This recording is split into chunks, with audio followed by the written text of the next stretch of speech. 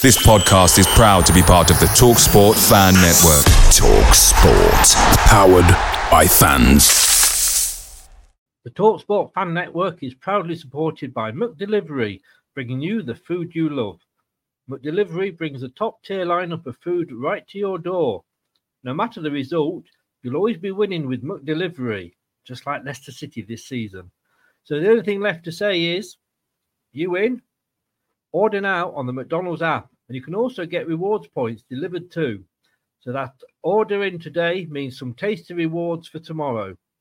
Only via app at participating restaurants, 18+. Rewards registration required. Points only on menu items. Delivery fee and terms apply. See mcdonalds.com.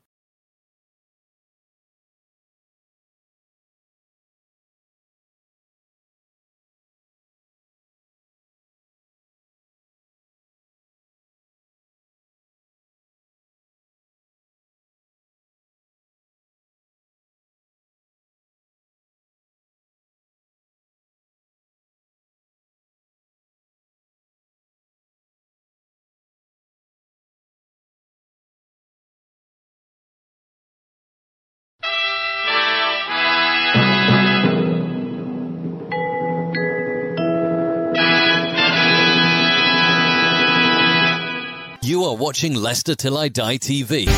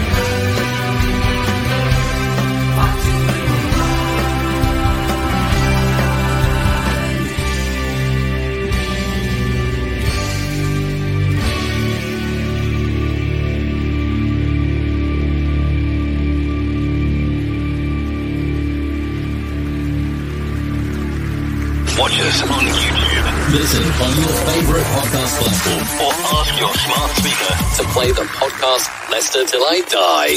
Right, Chris.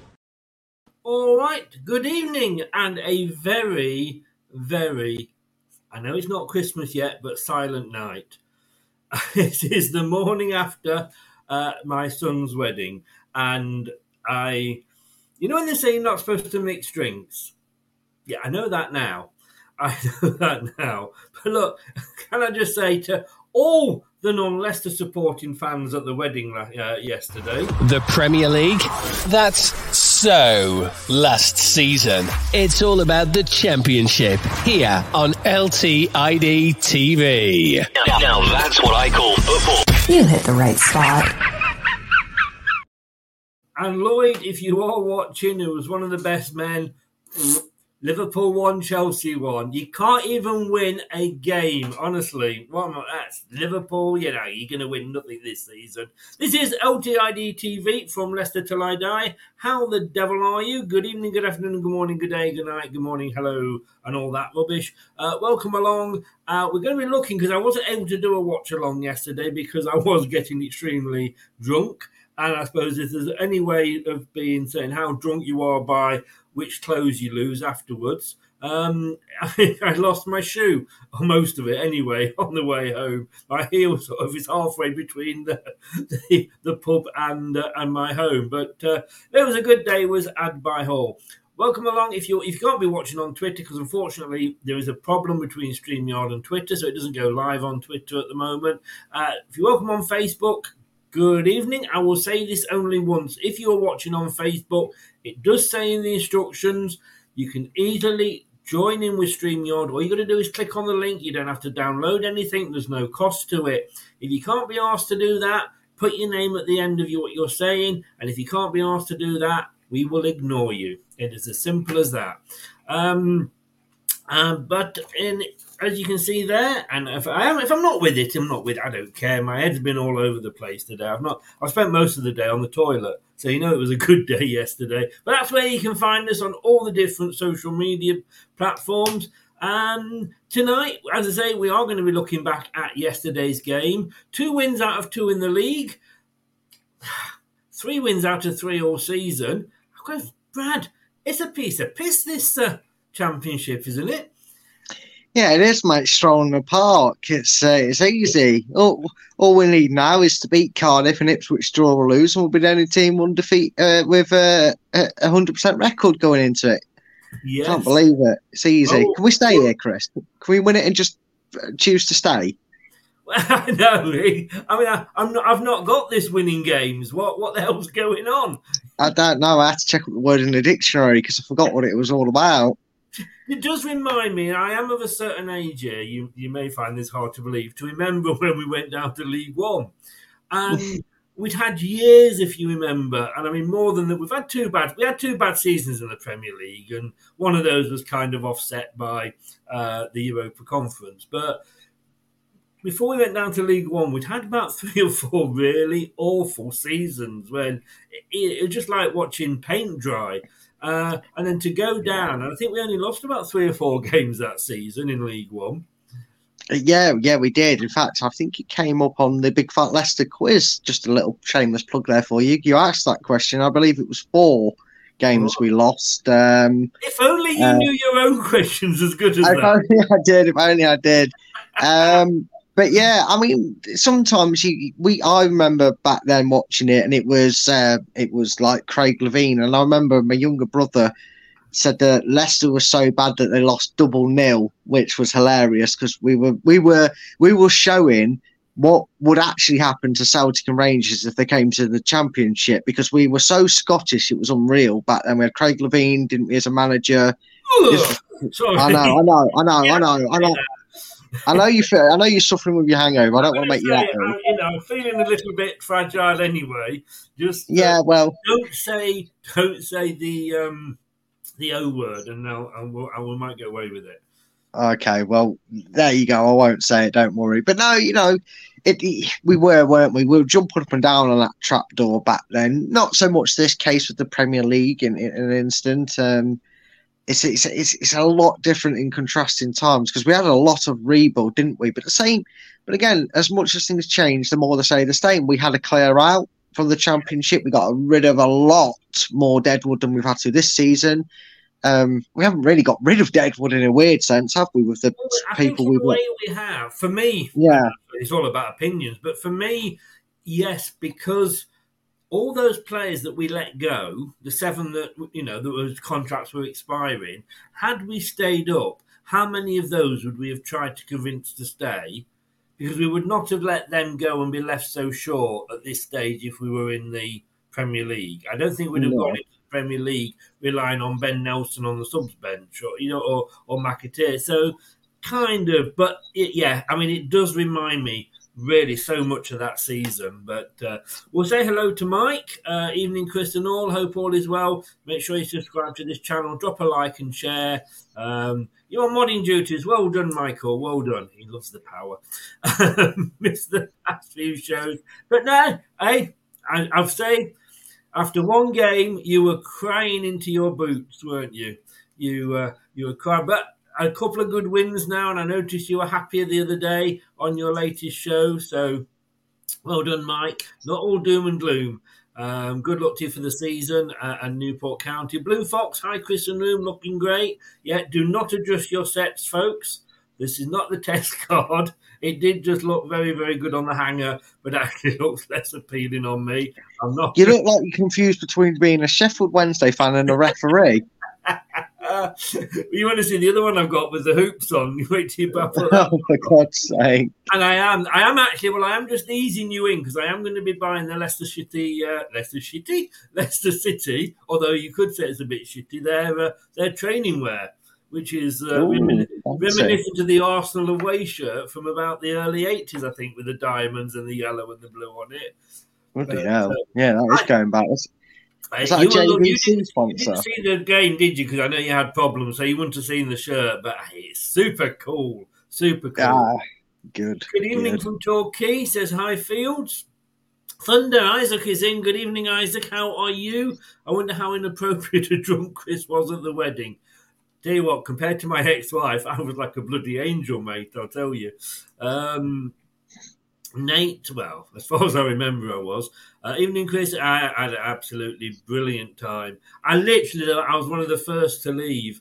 I haven't been drinking in ages, and we started off at about about 1:30, I think we started, and I'd mixed my drinks by about 1:45.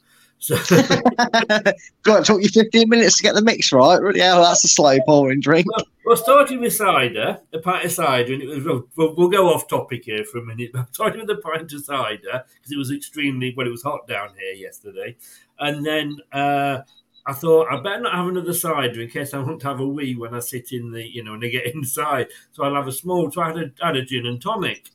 Then we went to the wedding. Nobody told me that I was sat there for the whole time with me flies undone. But thankfully, the dark boxer shorts and the dark suit merged into one.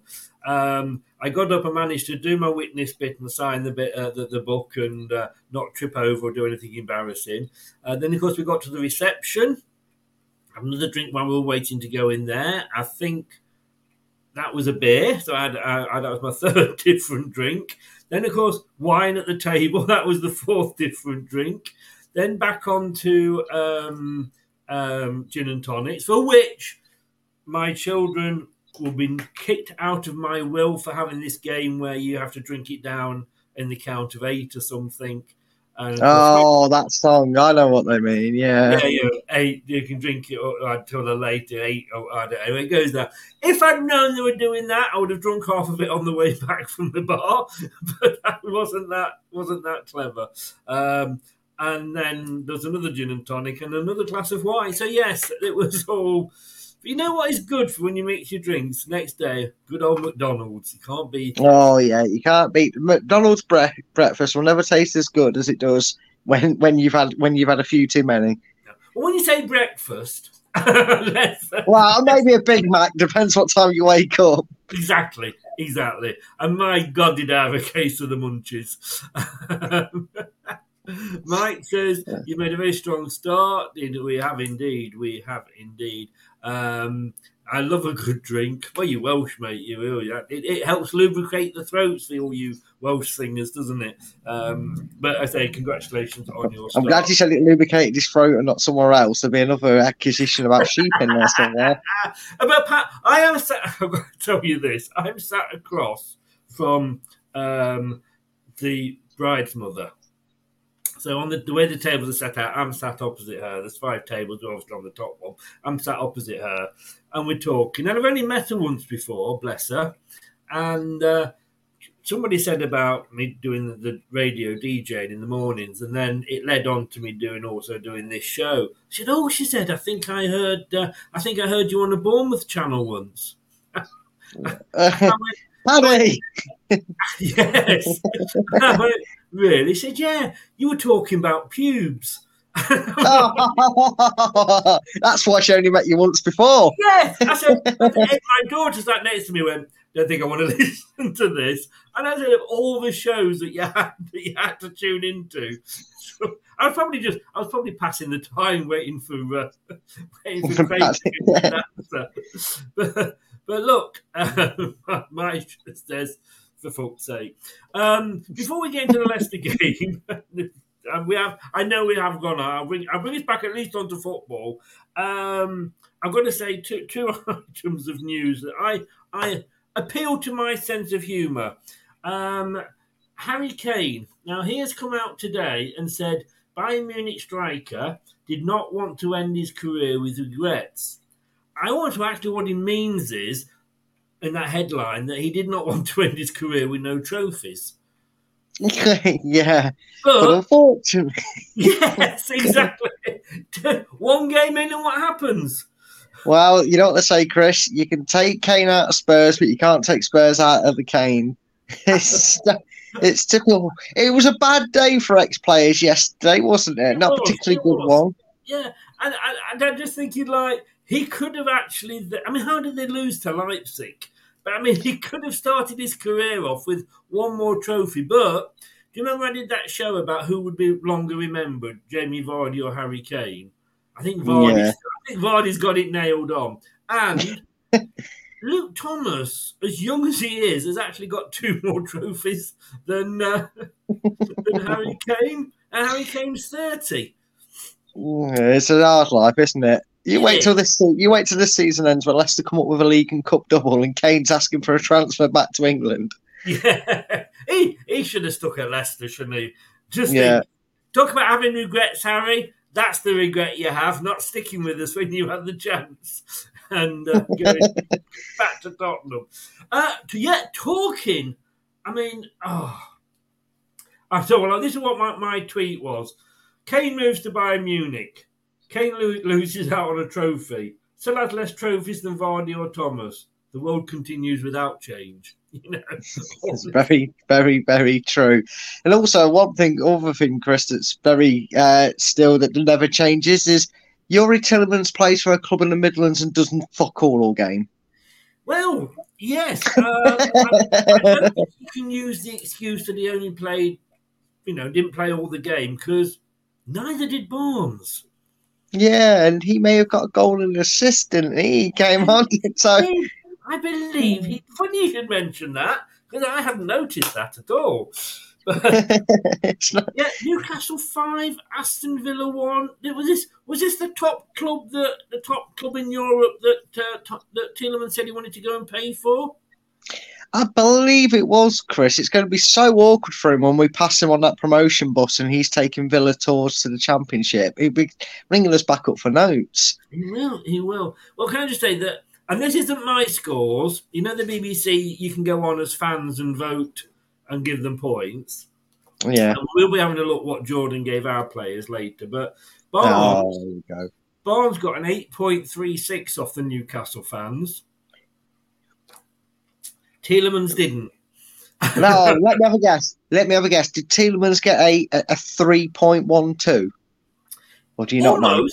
Almost. I wasn't going to mention this because I didn't really want to. It's embarrassing, but yeah, 3.65. No, it's higher he deserves. Couldn't happen to a nicer bloke.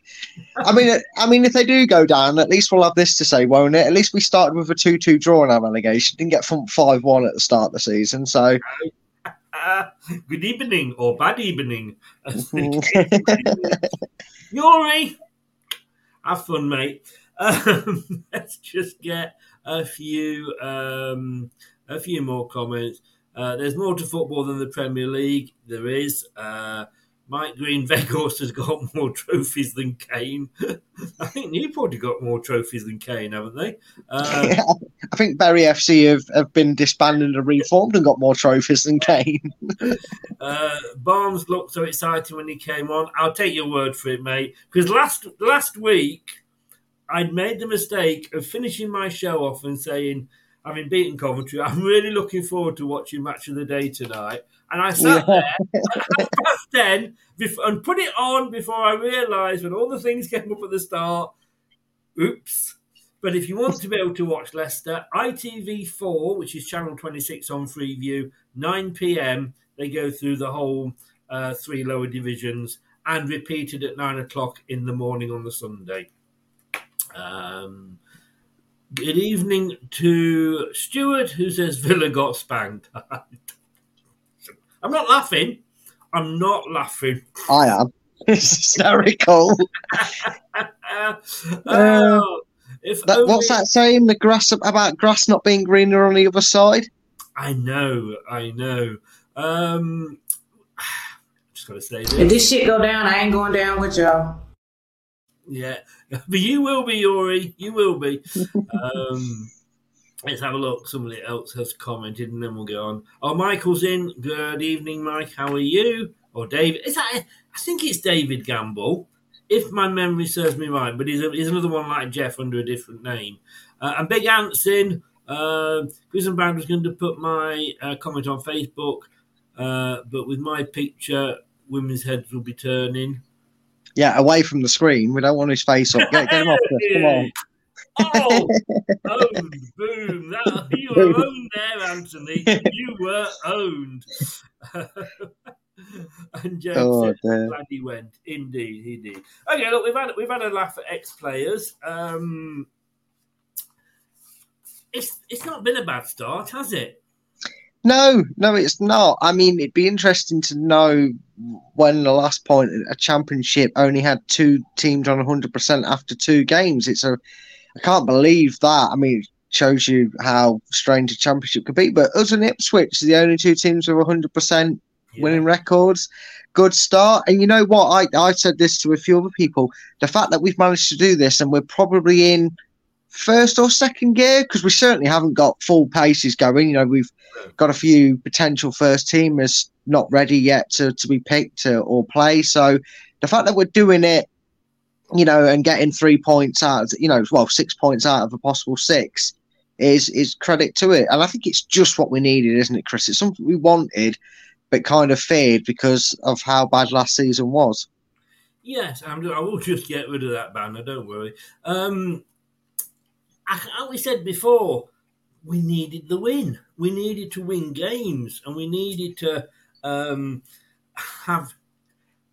Well, I mean, in fairness, when I'm not seen much of the game yesterday, only the highlights. But of the 2 games I saw, which was Burton and Coventry, the style of play is very similar to Brendan because we're playing out of the back. But we're playing with purpose. And yes, I know in that Coventry game, Vestergaard and Winks were playing, passy ball, to me, to you, to me, to you, to me, to you. But when they actually got around to playing that final ball, it was great. Now, I've got to say, a comment here that was actually on Twitter earlier from, I believe it was from Buffalo. Where are we here? Let me just try and find. Is he a soldier? No, but it's a Super Bowl parade. Buffalo Super Bowl parade. People seem to really, really down on this game despite the win. I thought it was fine, especially given how early in the system it is. I think he means it's American, isn't it? I think he means the league. Great, no, but an ugly win. I didn't really think so, especially on the road. I mean, look, we've got to say, we are not going to win every game 5-6, 7-0. We play at times like Brazil, at times like when we played Liverpool pre-season. It was great to watch for 20 minutes, but it's a different league. We're not going to be able to 1-0s. It's still only 3 points at the end of the day. Yeah, and it's 3 more points than some other teams have been getting recently. I mean, our opponents have now suffered 3 defeats in all competitions, so I know which end of the scale I'd rather be early doors. Considering most people probably looked at our early fixtures and thought about our potential clear-outs and the quality of players we'd be left with, etc., that ideally would have been 4 points would have been really good. So 6 points is absolutely brilliant. And the one thing you got to remember is I know I can understand why fans get a little bit frustrated when it's to me to you sort of football. But when you hear the commentators say they pass with a purpose, what Leicester did last season, which was so utterly wrong, is they tried to get the ball forward as quick as possible for the sake of getting the ball forward as quick as possible. I can tell you this, you don't need to know much about football to know you cannot pass it through 10 players behind the ball. Sometimes you have to keep the ball, be a bit annoying. Sorry, someone's trying to ring me and I can't get rid of it. Right there. That's all right. Give me a second. So it's my mum, so I don't want to be rude, but I have to send her a message. When a message... While you're doing that, let me bring in... Well, who else could I bring in? I mean, there's some people know about football. Some people don't know about football. Here is wise man from ancient times. And there he is, as if by magic. Craig, good evening. Thank you for joining us. You're welcome, Chris. How you doing? Hi, Brad. Hi, mate. How you doing? I'm all right, thank you. Looking very tan there, if I may say so. That's you, Craig, by the way. Sorry. Well, it's the Great British. I mean, look at Brad. Does Brad look tanned? I mean, come on. It looks like he's been washed in a 60-degree wash with Purcell. But you look, I That's take it youth that for was you. an This is just enjoyable day leathery yesterday in the hide. sun, was it? Say that again, Chris. Oh, God. I'm guessing it was a lovely day in the sun yesterday, was it? It was. It wasn't too bad actually. It was quite warm. Huddersfield. By the time a bit of rain on the way up, but yeah, it was quite warm when we got up there. Wasn't too bad at all. I mean, it's great to see. I mean, you were there. I didn't see the watch along. I've only seen highlights. 1-0. It seemed to be, from what we were just saying, Buffalo said. And I don't think we can expect to win 3, 4, 5 every week. I know we haven't yet, really, but you know what I mean. I mean, teams are going to make it hard for us. We knew, it's a Warnock team, so this was never going to be easy. But did we deserve the win? I know I've seen some Huddersfield channels saying, yeah, they were lucky. I think we probably deserved just to sneak it. I don't think either team were that great. Both keepers probably made 3 or 4 saves each. I think, none of them particularly outstanding. I don't think there was any saves that of us could have made, to be honest. Or maybe you. But I think overall, yeah, I think we controlled the game. We controlled the pace of the game. But then I was quite surprised that. Not surprised that he got them organised, because Warnock had them organised very well, but he had them disciplined in terms of, like, they didn't just go gung-ho and try and press and close down. They were quite organised in how they did it. Anytime the ball was played in from the back into the midfield, there was someone snapping at their ankles the whole time, which meant we spent a lot of time just playing it into midfield and then playing it straight back. They didn't give us much time on the ball at all. And I think this is something we're going to have to get used to, this sort of being patient and, a lot of heart-stopping moments where you think we're going to get the ball nicked off us. And we didn't, so fair play to the players and keeping their composure. But, it's a matter of time, I think, when a better team will start picking us off a little bit. But then we probably need that to create more for football, because we struggled to break them down when they were sat in. Yeah. I mean, Brad, it's great to be winning. And you said after the Coventry game, look, we've got that albatross off our back that, we haven't won yet, and he hasn't won his first game yet. We've got that out of the way. We've got the first cup game out of the way. Do we need, and it's going to sound a bit Irish, but do we need to get that first loss out of the way? Well, I mean, live the charm life. You'd love to go 46 games and never have to answer that question, but that will be the test, won't it? And I think in a weird way, I know it's only 3 games into the season, if you include the League Cup game in that. I think we're already past that point of it affecting us in a bad way, because I think you've got to start. You've got a bit of a comfort blanket with knowing you can crack teams open with a bit of patience. It's like Craig said, it was the point I was making before me dearest mother decided to try and interrupt the show, was that when we're doing that, we're still playing with a purpose, because you can't pass it through 10 players. You can't just run at them and hope to get through them. You've got to drag them out. You've got to be patient. And like Craig says, you've got to wait for it. So I think already we've kind of passed that nervous edge that if we lose, say, next week against Cardiff, it's going to have a long-term effect on the players. I think they've already sort of past that to it, and when that happens, we will see how he goes about it, how he reacts. Is he going to be one of the managers that when you lose a game 4 or 5, you lose position? I don't get that feeling. I think he's one of the managers that's made it very clear that there is no iron team. He's going to use all 25 or 30 members of this squad throughout the season. We already saw 4 changes yesterday, notably Pratt and Iheanacho being rewarded with a start. So I don't think we're going to see any panic buttons hit when that defeat happens. Yeah. A couple of things to add, Chris, sorry. So obviously Pratt and Iheanacho got their start because we put them in the team on Thursday night. So, he's obviously watching. Two things. Of course he is. One, he sends me every time. I have to send him a copy of the team afterwards. Exactly. Couple of things, though. One, I think what we're seeing is a team that has the ability to grind a result out. And I don't think we had that under Brendan. So we are going to get games that are pretty tough, to be honest. And, that was a tough one to see out. The last sort of 15 minutes, you're getting plenty of time added on in these games as well. They were putting a lot of balls in our box. And for the most part, we dealt with them pretty well. Vestergaard won 2 or 3 really critical headers. Doyle was physical as well. Just say that again. Sorry, Craig. I thought for a minute there you said Vestergaard won a couple of critical headers. No, he did win a couple of critical headers. His positioning was very good, to be fair. Yes. His positioning was very good. Doyle was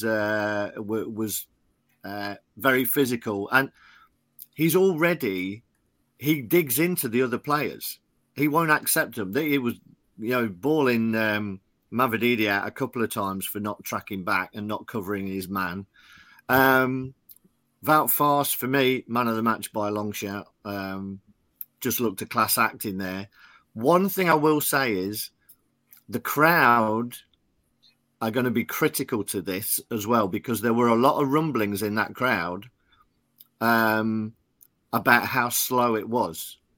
And, even I was a little bit, sometimes you could see players making runs and they were a little bit reluctant to play the ball over the top to them unless they knew they had nothing else. So I think he needs to find a balance of mixing it up a little bit. But there was a lot of rumblings in the crowd, so they need to make sure the crowd stay with them. And I think that's really important. Maresca came out and said it's important that the team stay patient, knowing that the chances will come. I think it's really important for the crowd to stay patient as well. Yes, you've got to get. Are we though, Brad? Literally, I was joking about this because, with Leicester, being in the Championship, I was getting ribbed like hell yesterday at the wedding. But I was going around saying, but we're the PSG of the Championship, and the Man City, of the second tier. Have we got to be careful that we keep our expectations in check? Yeah, I think we do. I think the problem is if you could talk about any aspect of life in particular with this generation of football fans, and there's nothing against them. We're all raised differently over different things, but we're so impatient for everything to be here and now. I think one thing we've also got to remember, we're not always going to take 70 minutes to score the goal. There's going to come a game, and it might happen Saturday, where we'll score in 5 minutes. And I think they're just waiting for that, because we have been accustomed, sadly, to over the last 18 months until the start of the season, to doing okay, keeping the ball reasonably well, but not taking our chances, and then being 1-0 down. And then we all knew what happened then. We went 2-0 down, 3-0 down, absolutely capitulated. And I think I can understand the murmurings. I think they're more scarred memories of last season that's causing the murmurs. But honestly, I don't think it's that bad. I mean, what would you rather see? Would you rather see 2 people charging up the pitch, praying to run through 10 people and losing the ball and putting Huddersfield through on goal and having a massacre against us? Or would you rather see them take a little bit of time, not lose the ball, take the safer option and go and score from it? Because, like I said, it's not going to take 70 minutes every week for us to get a goal and get going. There's going to be more times than not we'll find ourselves in the front foot. And I reckon that's what we need now. We need to play Cardiff, go 1-0 up early, and watch why. And then understand when that happens, you see, Chris, I think fans will go, now I get why he has them playing patient football, because it pisses them off. It annoys them. We knacker them out. They're doing the running. We're still fresh-legged. And then we might go and win the game 2-3-0. And that's exactly what us as fans have to be, expecting. Be patient. Yeah. Craig, sorry. Yeah. Craig, yes. You, I forgot what I was going to say now. Yeah, last year, last seasons, we've been watching this slow, play it out from the back, tippy-tappy, passing it around football under Brendan.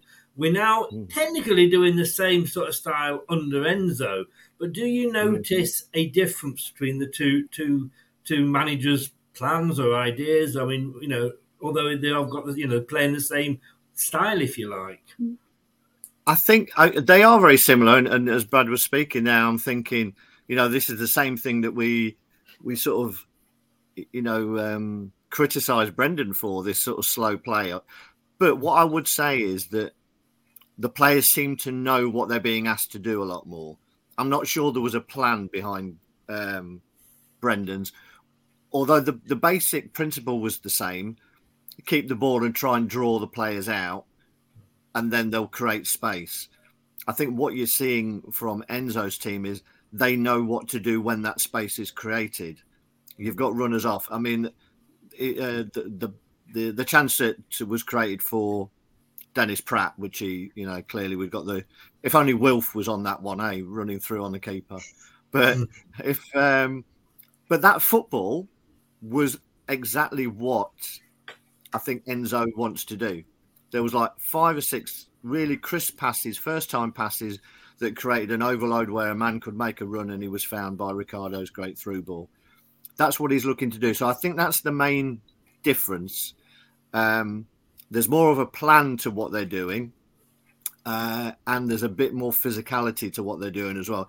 These were players who were, as I say, digging in at the end. Harry Winks was complaining about a throw-in in the 93rd minute or whatever because they have that desire to see a game out. And you could see them.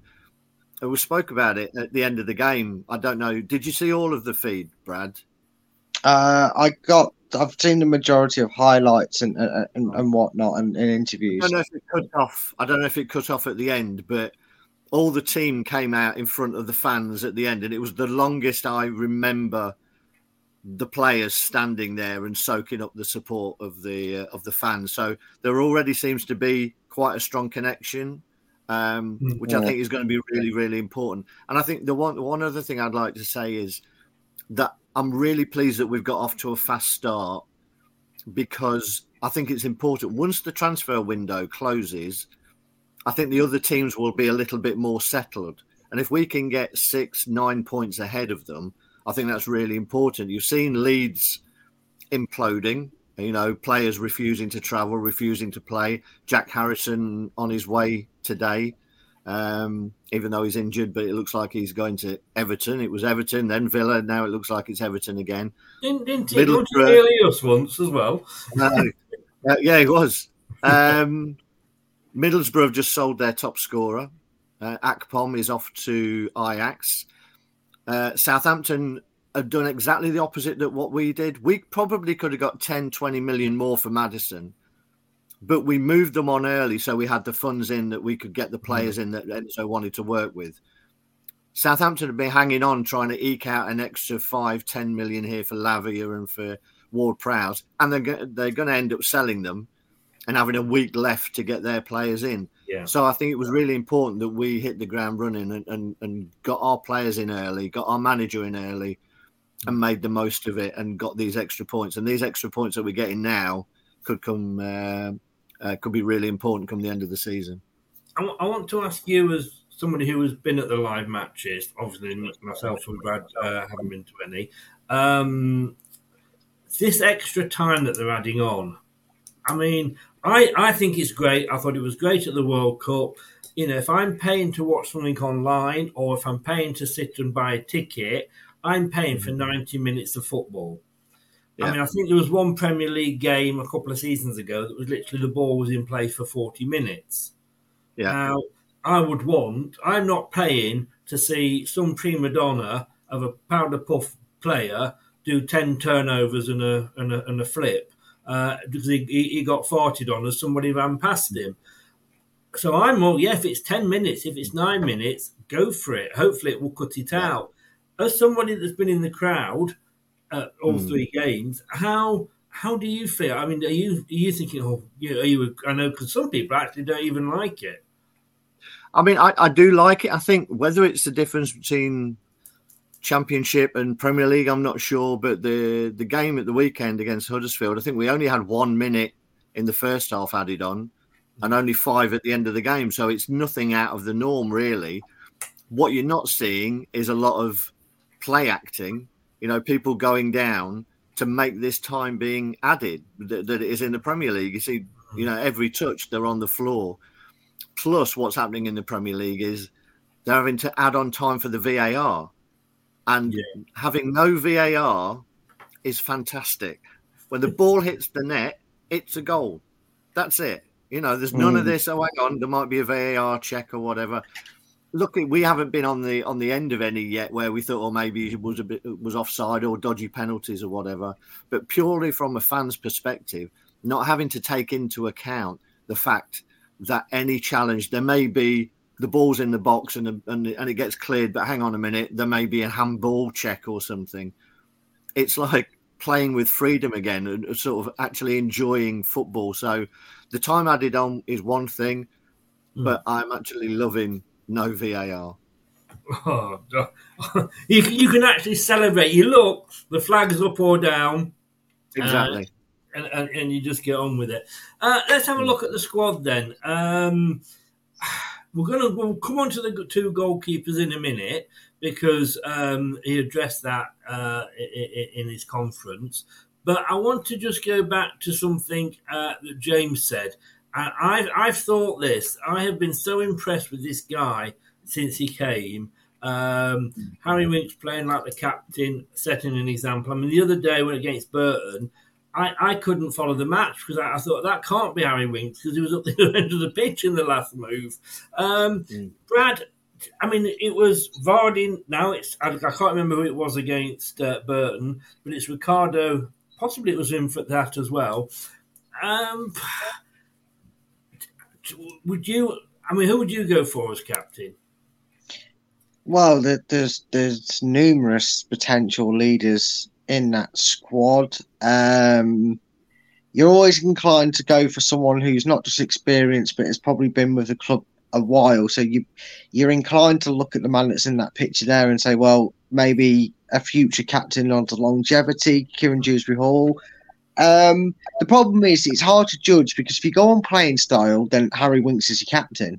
He marshals the midfield. He does his defensive duties astutely, and he's always there, creating space in that final third, and that's pivotal to the way we do things. Because you find if you watch our goals back, you'll find that we pass it around and move into space in a way that frees 2 players up. I mean, Mavadidi's goal, he found a way to get free because we went to one side, dragged him over one side, then quickly moved it to him on the left. And, the cross in for Kieran Dewsbury-Hall's goal. But going off that, you would say Winks, but it all depends what they do vocally. What's their football brain like? Is he able to do his job on the pitch and then point people in the right direction? Is he able to tell somebody to watch the left shoulder because they keep getting done on the left side, or it needs to step up a bit, or it needs to move the ball quicker? Is he able to do all of that? Because captain's a hard responsibility to do. It's why it's traditionally given to a centre-back, because in the nicest way, they're not really involved in the game a lot unless it's an attack on us, is there? They're normally just marshalling. They were very involved last year. On the back. Well, yeah, they were drowning in that. Yeah, unless they're really bad. Which isn't like me at all. Craig, would you have Harry Winks?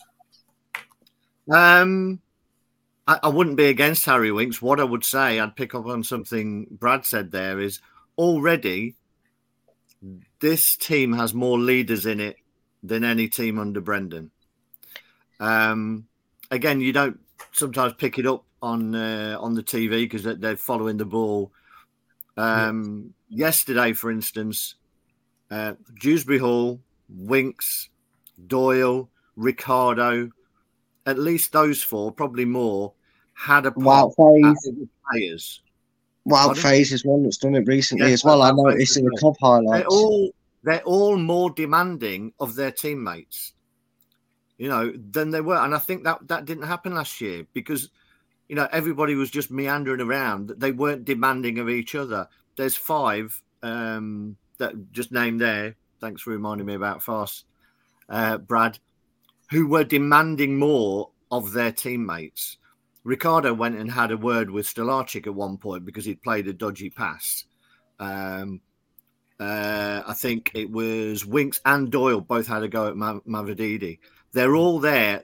There's more winners and leaders in that team already than there were last season and the season before. And that means it doesn't really matter who's got the official armband because you've got 4, 5, 6 captains out on the pitch. What does I agree. What does a captain of a football team do? I mean, a captain of a cricket team... He brings his own coin. He brings his dodgy coin of the game. You get the official football club coin. But no, on a cricket field, obviously the captain has a huge say because he's telling people where to go.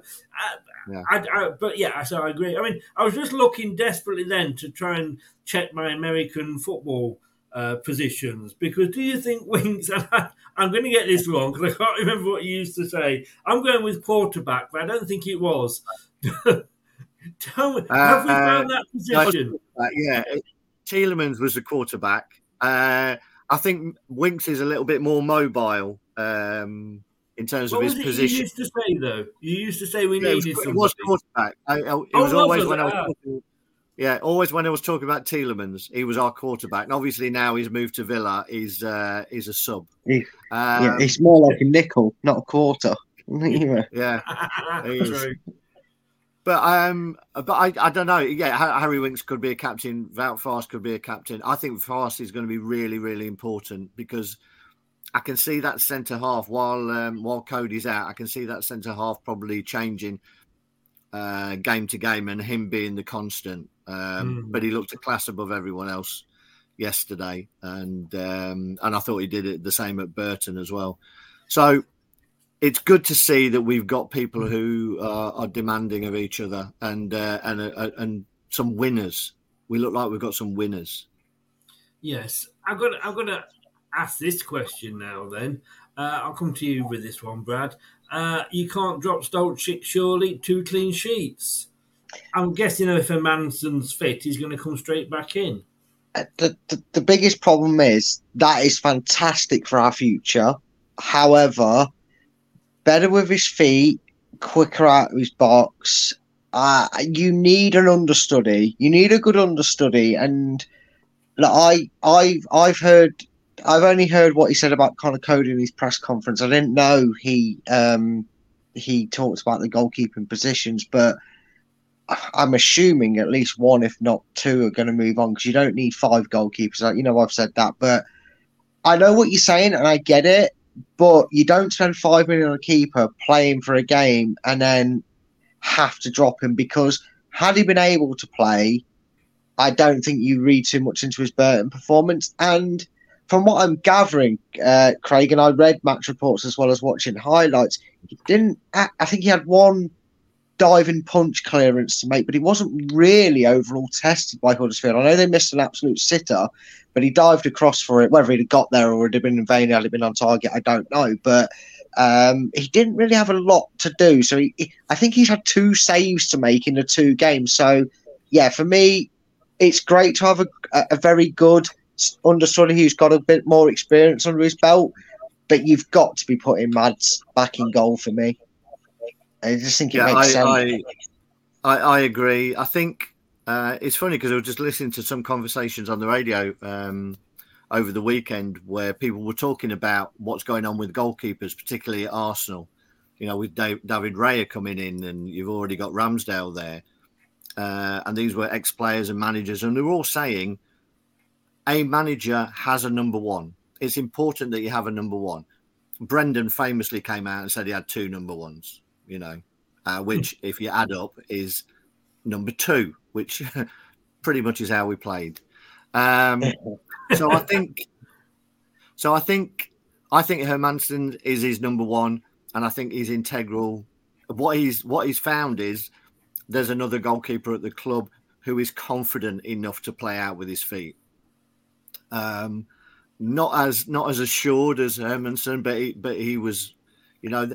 They're becoming extra centre halves almost. You know, they're playing almost a sweeper role, and they're starting attacks. It's important that they don't give it away. As I say, he was he did get me a little bit nervous a couple of times. I mean, do you think, Craig, that this is where Brendan got it wrong last season? That had he actually gone with all 5 of those in goal, we might have actually got more points.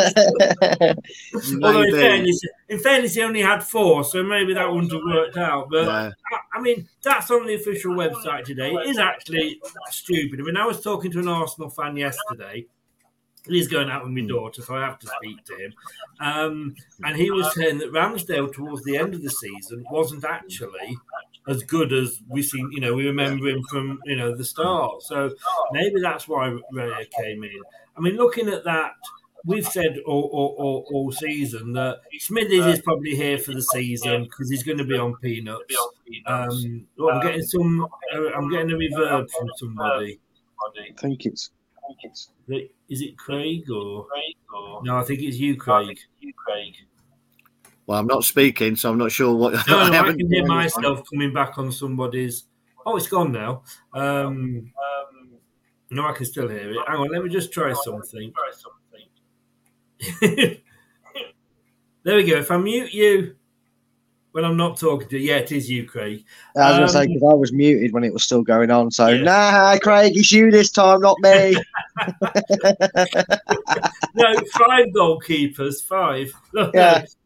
We, for me, Craig, and I'll unmute you when it's time to answer, but Smithies is here because he's cheap and he's going to be the extra really desperate goalkeeper if we need to bring somebody on. To me, Stolchuk looks very good, made some good saves yesterday. Yes, he made the error, but he made up for it. Manson's been brought in. He's got to be the number 1. Everson and Ward to go. Is it? Are they not? No. The old ones are the best. Well, so your missus tells me. Yeah. Oh, for God's sake. She's got a granddad complex. What can I say? I mean, Everson looks like, he's been linked with Crystal Palace, I think, as going over there as a number 2. I would imagine they're going to be, or at least one of them's going to be on the move, to be honest. I saw Christensen today is being linked with a move. That's why he wasn't in the squad. I think anybody who wasn't in the squad yesterday, apart from the keepers, is probably being linked with a move. But I would imagine, I think Everson's got a little bit more credit in the bank because he played out the second half of the season, so people know what he can do. Whereas, whatever you think of Danny Ward, I don't think he was as bad as people made out, to be honest. But for his own career, he needs to be playing. So, if I was his agent, I would be pushing for a move. Yeah. Mountain Man is coming all the way from Arizona. Good evening, sir. I hope you are well. Nice to see you. Look, Brad, I suppose Ward and Everson are the bankable ones. I love it. I mean, we've got a typical Leicestershire Live story here. The headline at the top is Mark Esker explains why Leicester City had only 2 sub-keepers as 5 players left out. And then he doesn't explain. He said it was his decision and that's all that matters. But you've got to look at the way that it was a bit of a weird decision because, even if a player wants to leave while he's at the club, stick him on the bench because you just don't know what's going to happen. It was a weird decision. I always think to have 2 goalkeepers. When you look at the players that weren't on the bench, and let me just go back and bring the graphic up there. When you look, there was a lot of names that we didn't see. You've got no Sutar on there, no Daka on there. You're not leaving them out just because they're on the subs bench. Just put them on the subs bench and only use them if you have to, if you're worried about them getting injured and we're going to sell them. Yeah, that's true. That saying though, isn't it, Chris? Is that there's no smoke without fire. Daka's been heavily linked with Everton. I mean, ninth striker's a charm, I guess, from Everton if you're trying to buy from Leicester. They've tried every other striker and they've all said no, so why not go after Daka?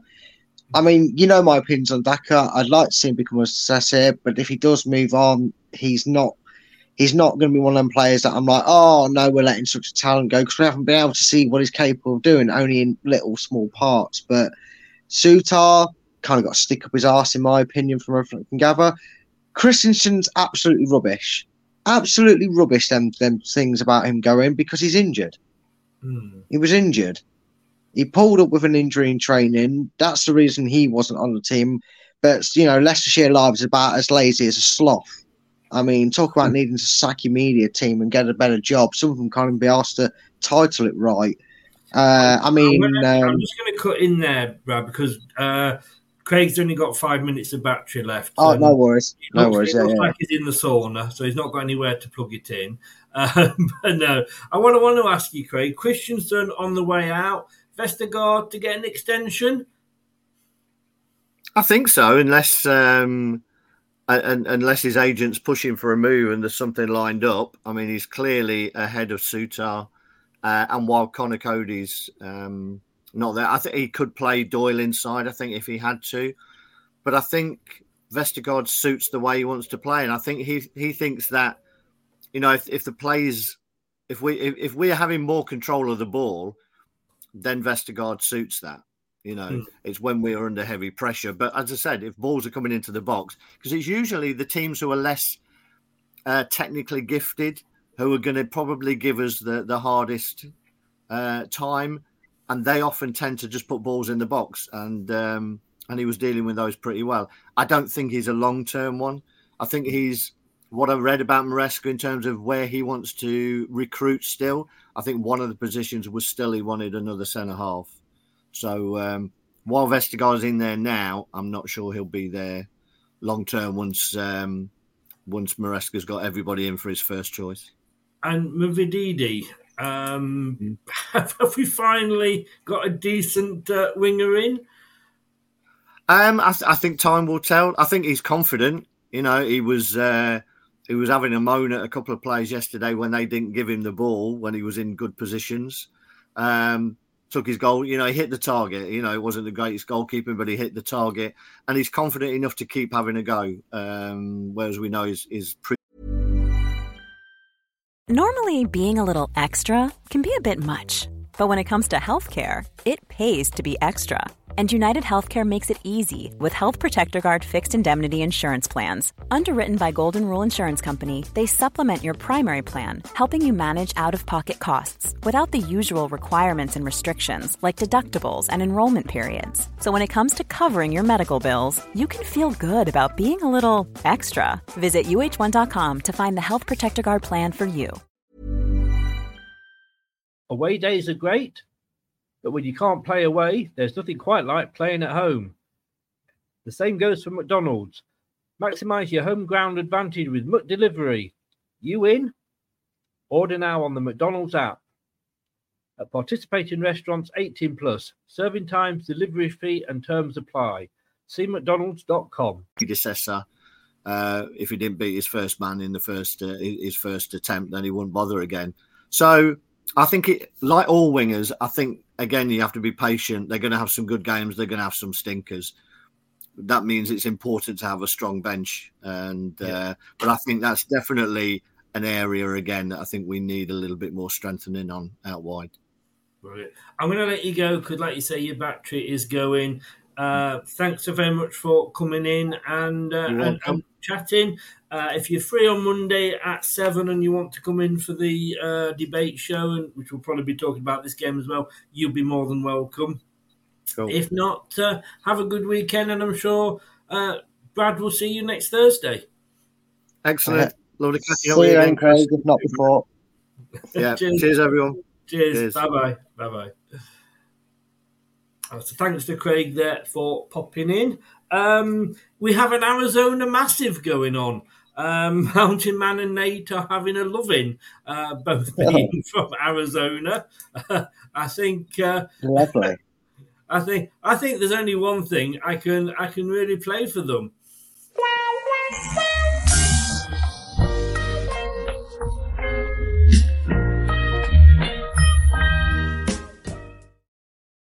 If we can bring Leicester fans together, what more could we ask for? What more could we ask for? But no, a big thank you to Craig for popping in. I mean, I've got to say, I mean, we're talking about we're wanting these extra players in, we're wanting that extra player. Ben Nelson, did he make it onto the bench yesterday? Yes, he did. I don't know. Yeah, I was going to say, reading that sub bench for me is like that eye test. You got the Specsavers and you're like that. I can't see nothing. No. I was padding for time while I just lifted my screen up on the other side here.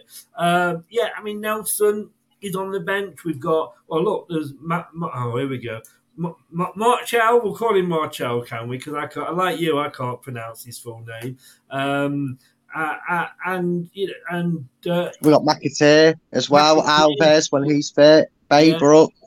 Yeah. And should we? I mean, we shouldn't read too much into the fact that some players aren't playing, in the squad every time, because it's a hell of a long season, and we've got to accept that, And also, we've got to think let's use these youngsters, because we're on about, if we weren't in this league, we'd be wanting to loan them out to this league. So this is the perfect league to give them those breaks, isn't it?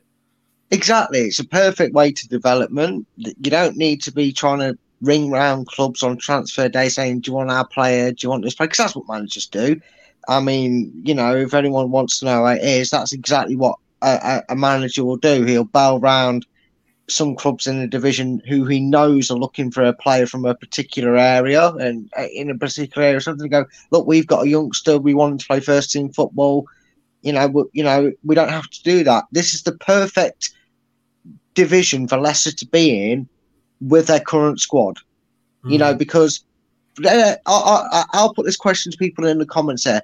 Would Casey McAteer and would Marcel and would any of these other youngsters that have come in and played, or especially maybe even some of the old names, would they have played any of the first two games if they were Premier League games? If we'd have been playing, with the greatest respect, just because it's Premier League here, if we'd have played Everton and Tottenham first two opening games of the season, would he have dared to have put Stoichek in goal?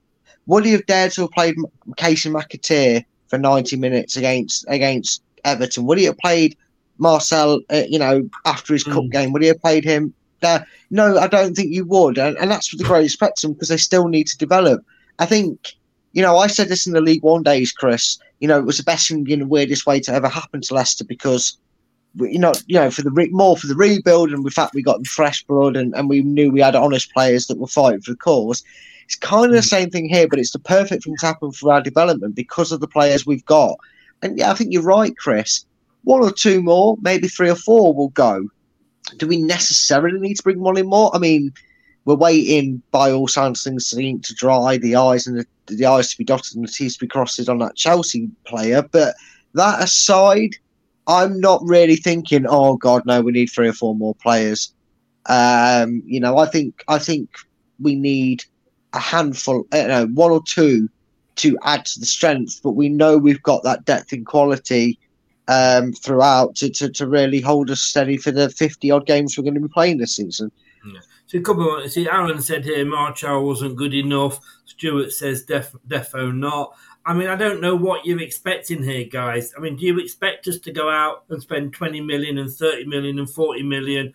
And do we just shut the academy down? Do we not do we not bring these players through? Because, sorry, Brad, I just want to finish. Yeah, go for it. You say, well, these youngsters aren't good enough. How are they not going to be good enough unless they get the chance? Ian Acho, everybody said he was rubbish because he was only getting 10, 15 minutes here. Everybody's saying about Daka's rubbish, but he's only getting 10 and 15 minutes here and there. He put 4 past Moscow, so we know he's got it in him, but he's not been given the chance to show it. Now, if these players, if they're going to develop, would Thomas be as good as he... And I think Thomas is a good player, and I know people don't, because Leicester fans seem to hate on players, and I don't know why Leicester fans do that. They thought Chilwell was awful, yet he was England left-back. But, I'm sure they still cheered when he scored some of his good goals. But if these players can develop at the club, then that means that's giving them an advantage. You know, we sent Harvey Barnes to Luton, didn't we? And then we also sent him to West Brom. No, it was Kieran Dewsbury Hall we sent to Luton. Barnes we sent to West Brom. So when they come back, they then got to reacclimatise to Leicester, where if they're breaking through into ours, they're all, already getting acclimatised to the players they're going to be playing with, and we have, we're not Manchester City, so I don't get this. Well, he's shit. We should go out and buy this player for 30 million. Well, you donate 30 million to the club, then we might be able to. It's opinions. But I saw Martial against Northampton, and he absolutely ran them ragged, I thought. Yeah, and the thing is, right, I'll ask this question, and I'll see with the responses different. Okay, if I told you now, Marcel, because that's what we're going to call him here, aren't we, Chris? Exactly. Marcel McAteer, right? Yeah. If I said to you now, this between now and the end of the season, and it's going to be 50 games, right? Because it's 46 league games. It's already going to be 48 because we've already had one cup game. We're into another one. So, and assuming we win that, 49 and one FA Cup game. So it's 50 games. If these two throughout the season play 20 games and progressively get better and better, because I will tell you this, McAteer had a shaky start against Coventry. He made some runs. He seemed a bit hesitant. He maybe held on to the ball a little bit. But as that game went on, I didn't judge him on his first 25, 30, 50 minutes. I judged him throughout the game, and he grew into a game. I would much rather us get promoted, right? And I'm just talking big hypothetical here. I would rather them play 20 games this season, get promoted, and then not have to go out and buy a player. Because look at teams that fail when they go up from the Championship. Now, I know Nottingham Forest, I hate saying, are a rare example of this, this not being the case. But what would you rather do? Play them once, look at them and go, oh, well, you were shit for 70 minutes, so we're going to get 3 loanees in. And they still get us promoted, these loanees, but then they bugger off back to Chelsea, Man City, and don't ever come back to us. And then we're still going to replace them. No, because you're going to be sat there going, oh, well, we had youngsters on the bench. Why didn't we use them last season? We should have used them instead of these loanees that we're never going to sign for us. You can't win with some people, Chris, and you're never going to win. And for me, I'd rather see them play. That Chelsea guy that we're going to be signing against Casadri, whatever he's called, we ain't going to buy him after a year if we loan him because he's too good for us. And we have to accept that. We ain't fucking Barcelona. We ain't, Real Madrid. These players, Chelsea want him. And we're thankfully Chelsea want to loan him to us rather than send him out to Italy or wherever he's from. Yeah, he was going to Genoa as well. So again, what would I rather have? McAteer or 3 players that don't necessarily want, well, their agent doesn't necessarily want them going to Leicester, rather go to Italy, but he's only sending him to Leicester because the manager said so. No, I'd rather have 3 players that are already ours and developing with us. Aaron says here, Martial's looked good against League One club, and then that's his standard. Well, I'll come back and say, give us your 30 million and we'll go out and buy somebody. How old is he as well? Yeah. How old is he? Yeah. Yeah, was he 19, 20? He's telling me he's a League One standard at the moment. I would take it. All a player has is one opportunity to make an impact on their career. Look, if we apply that rule, Vardy would never have played for us. And Harry Kane would have not won. No, he still hasn't won anything. But Harry Kane wouldn't have won any golden boots. That's what I meant to say, Chris. What I mean is, let's be honest with you, he was that bad, Vardy. He was thinking about giving up and going to be a holiday rep in Ibiza. So I'm going to apply DJ Vardy on the mic. Sorry, I can just see it. I'm going to apply that, Aaron, to Jamie Vardy and say, well, yeah, he was given more than one chance.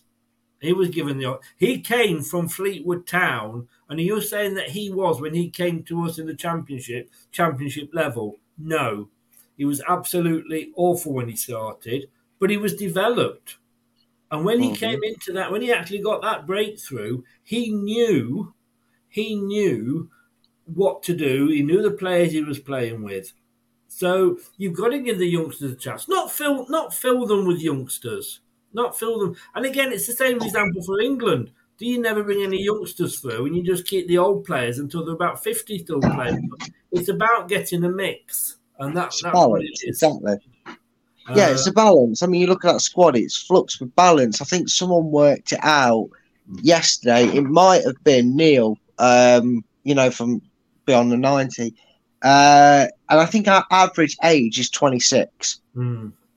I mean, look, this one here, Jonathan. The squad isn't deep enough for a full run in a championship as it stands. We need these loan players for high quality depth. Okay, I tag me in for this one, Chris, as they're saying, a wrestler. We'll take the Coventry game as the ball point. What was our bench like for that? We had Castagne on the bench. We had Dennis Pratt starting on the bench. We have Mark Albrighton on the bench. We have Ian Acho on the bench. That sounds like star-studded quality to me on the bench. So again, what's this obsession? Do we need to go out and sign Slabhead back? Do we need to poke? I know he's gone West Ham. You know what I mean? Do we need to sign him these players? Check your history books. I think you'll find that most of our most successful players in recent history have come from French League Twos and Mr. Nowheres like your Fleetwood Backstreets, like Chris just said about Vardy. So don't get obsessed with a big name being a success. Yeah, and like you said there, to my mind, I'd sooner start one of the youngsters up front than Jamie Vardy at the moment, because Jamie Vardy, to my mind, give him 10 minutes at the end of every game because he does sweet FA in the games now at the moment, to be honest with you. Well, wasn't it Burton we went 15 minutes with no striker? No one moaned then, did they, when we had no striker on the pitch at all? And the problem, Jonathan, is I agree. And I agree to a point, because this is what we did going down to League One. We brought loan players in, because if we're not going to stay in this division, we don't want to be buying players that are only good enough for this division. We didn't want to buy a load of League One standard players because they knew the league, because if we got out, we'd be stuck with those players and they weren't good enough. So, yes, get the loan players in, but what happens when those loan players finish their loans? Yeah, is Doyle going to sign for us? No. Well, I'd love them to. But the chances are no. Yeah. I say I think he's our best percentage chance at the moment, and that's not a big percentage chance, but you never know. No. And I don't care when you get a lone player in, are they really as committed? Because if they don't particularly play well, look at Tete. He came in on loan. Who did he have to impress? Nobody, because he knew at the end of it, if he didn't impress, he'd go back and he's still got a job. And he's gone somewhere like Galatasaray or Roma, hasn't he? I know that's too drastic in teams, but I just know the kit colours like orangey red, so I know it's one of them he's gone to. And you're right, Chris. The thing is, too many cooks spoil the broth, as they say, don't they? And if you get too many loan players in, because that shows he must have no confidence in the players that are here because he'd rather rely on loanees. And B, let's say Leicester are fourth, Chris, with 3 games to go, and we're 4 points off automatic. What if these loan players go, well, it doesn't matter to me if Leicester get first or second or third because I'm still going to get paid the same. So we're in the playoffs, so I'm going to put my feet up. Yeah. Whereas players like Winks, McAteer, etc., will want to get Leicester in automatic to prove they're good enough for when we go up. Yeah. And Aaron says there, the club turned its back on the system that worked well. In what way did we turn our back on it? Explain that one, Aaron, because you're saying we haven't used our scouting system well in years. The scouting system that we've had is basically the same scouting system that we had under, what's he called? Under Nigel Pearson. The fact that we lost Steve Walsh to Everton. No, was it Steve Walsh we lost to Everton? Yeah, it was. And Everton hated him. Steve Walsh wasn't this magic guy. They said, because what Everton was saying is, well, when we got him, he'd used all his contacts up at Leicester. One man, it's the system, and the system hasn't changed. The fact of the matter is that last season we didn't have anybody doing that job for the whole of the summer break, and that's a hell of a big gap, because the guy was on gardening leave, Martin Glover, because Southampton didn't want to let him go. Bit of genius by Brendan bringing him in that way, weren't it? And Brendan, let's be honest with you. I think you said before, yeah, he has brought some donkeys in. We're totally in agreement with that. And we've learnt from that. Now I believe we're getting it right. And I think they're getting it right. I put a tweet out the other day and we were linked with somebody on loan. And I actually put a tweet out going, oh, another loan player. We've got to be careful we don't end up like Nottingham Forest, where the queue for the gents at half-time in the players' lounge goes out back onto the pitch because we've got that many players in. It's a case of quality rather than quantity. And if we are not going to use these youngsters, let's just scrap the academy. Let's shut the grade down. Let's go back to Beaver Drive. What's the fucking point of having a great academy like that if we don't play any of these players? Because we ain't going to make a lot of money out of selling these players because we might get, maximum probably of $1 million for them. So it isn't going to be actually that we're making money out of that. So what is the point of us having an academy if we're not going to give these players a chance? No, exactly, Chris. You're right. In fact, I think there's a lot of team supporters of other teams out there are jealous of the fact that not only are Leicester using their own youth products that they've developed, but they're successful. And Aaron, your opinion is absolutely your own. That's your opinion. Stick by it, mate. Fair dues, right? But this is what I don't get, right? You said that Leicester... I'm really confused, and I'm reading this comment now, and I still don't get what your point is. You're saying Leicester have turned their back on a system that worked. Well, you mentioned the cursed Puel there, right? Let me take you back to that day. So if that's where you're saying that's how we had the system and it's gone wrong, we've turned our back on the Puel system of believing in the youngsters. I believe since maybe even before Puel, Chris, correct me if I'm wrong here, Leicester's niche in the market has been trust a few youngsters, bring them up, like Barnes was in the Champions League days. So that was under Ranieri, so it was even before that. So, let me look at this. Bring through a few of our own, check. We're still doing that, Chris. Signing absolute talent and halves for next to nothing, check. We're doing that. Mavadidi. I know it's 3 games in, but okay, we're going on the basis of what I'm saying. Okay? Selling them for huge profits. Slabhead, Maddison, raised one of our own into a £39 million winger to go to Newcastle in Barnes. Chilwell, England captain, moved him on to Chelsea, one of our own. Tell me where it's changed, Aaron. I will gladly hear your point on it, and I understand what you're saying to a degree in certain points of it, but where have we turned our back on it? Because the last time I know, even as far back as the dilly-ding-dilly-dong days, we bring up one of our own, we find absolute Kantes around the world. Going on to the dilly-dong days, we bought some. That wasn't the great years of signing players. We signed some players under dilly-ding-dilly-dong. When you look how many of those players that was brought in under him, because suddenly let's go and spend the money. We've won the Premier League. Let's go and spend the money now. Yeah, we made some crap signings under O'Neill, one of the best managers in most people's memories as well. He didn't always get it right in the transfer market. How many of Dilly Dong players are still here? Not many, if any, no. to be honest with you. I don't think any are, actually. Amani, the 2 midfielders. Amarty's gone. Amarty, well, he lasted longer than most. But, I just think we have to give these youngsters a chance. We really, really do. And look, Leicester fans are going to hate on some players. You're born in Leicester. If you're going to support Leicester, you can only support them on one occasion. If you actually take hatred out on one player, at least one player a season. And we do that at Leicester, and we do that very, very well. And I will go back and say, don't moan about these players when you're only seeing them for 1 and 2 games. Because I've heard Leicester players say, I can't remember the guy's name, that wanker that scored 2 goals against Peterborough on his debut. Oh, Diamarte. Everybody, this is wonderful. It's the new Mane. It's fantastic. What a player we've got here. What a load of shit he was. But everybody went mad at him because he scored 2 goals on his debut. I went mad about Musa because he scored 3 against Barcelona, was it, or Real Madrid? 2. He scored 2, yeah. He scored both the goals, It's now looking like we could be going mad about Daka. So, let's just give these players a chance.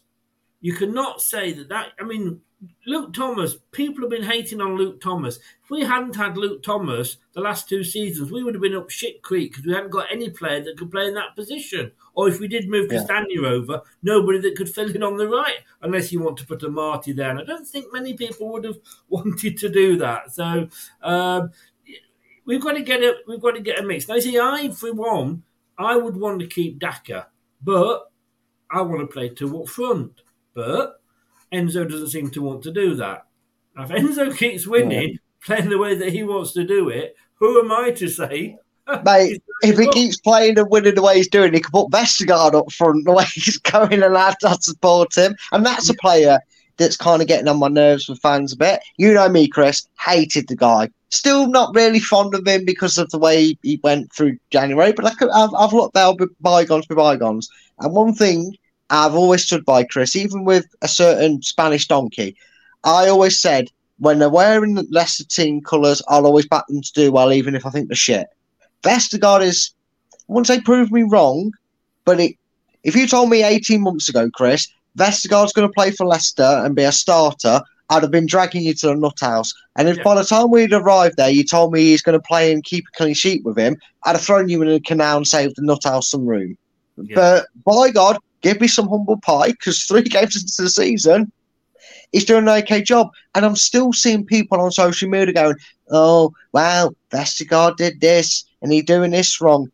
You know, you talk about, it feels like predominantly the left side gets that one hated abuse. Well, it feels like we haven't got on to hate on that side at the moment because we're loving life with Doyle and Mavididi. That, well, it has to be Vestergaard because he was the donkey last season. Don't get me wrong. We can't absolve ourselves from that because we took the piss out of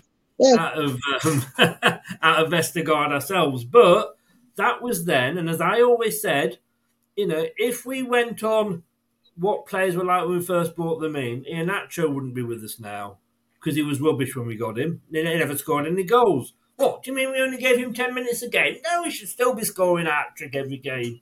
Vardy, what do you mean he gave it up and went to Spain to be a rep? No, he should be playing. All these players. So the same with the youngsters. You've just said there, Thomas needed to go out on a loan. Who the fuck would you have played back at left? If we sent him out on fucking loan, for God's sake? And I'm not having to get your opinion, Aaron, but I'm just asking you. It's no good saying, well, black is white if you're not giving us a reason. Tell us who you would have put in that position, because we would have been fucked without Luke Thomas. Yeah. And what? You weren't probably moaning when he scored that goal against Man United and have the confidence to hold Jamie Vardy to leave it for him. Yeah. And the thing is now, you probably, ironically, he would be able to go out on loan because we have the depth in them positions, don't we? You know, he's put Doyle out there. We've got JJ. For the time being, we still have Castagna. So, ironically, his career's probably been a little bit flipped. Interesting, do you think that it's Christensen, that could be leaving, and not Thomas? No, because the Christensen thing's rubbish. He's been injured. But Maresca said that in his press conference. He's already stated he was injured. He picked one knock. He wasn't even asked about him being selected. He actually outright stated that on his own accord.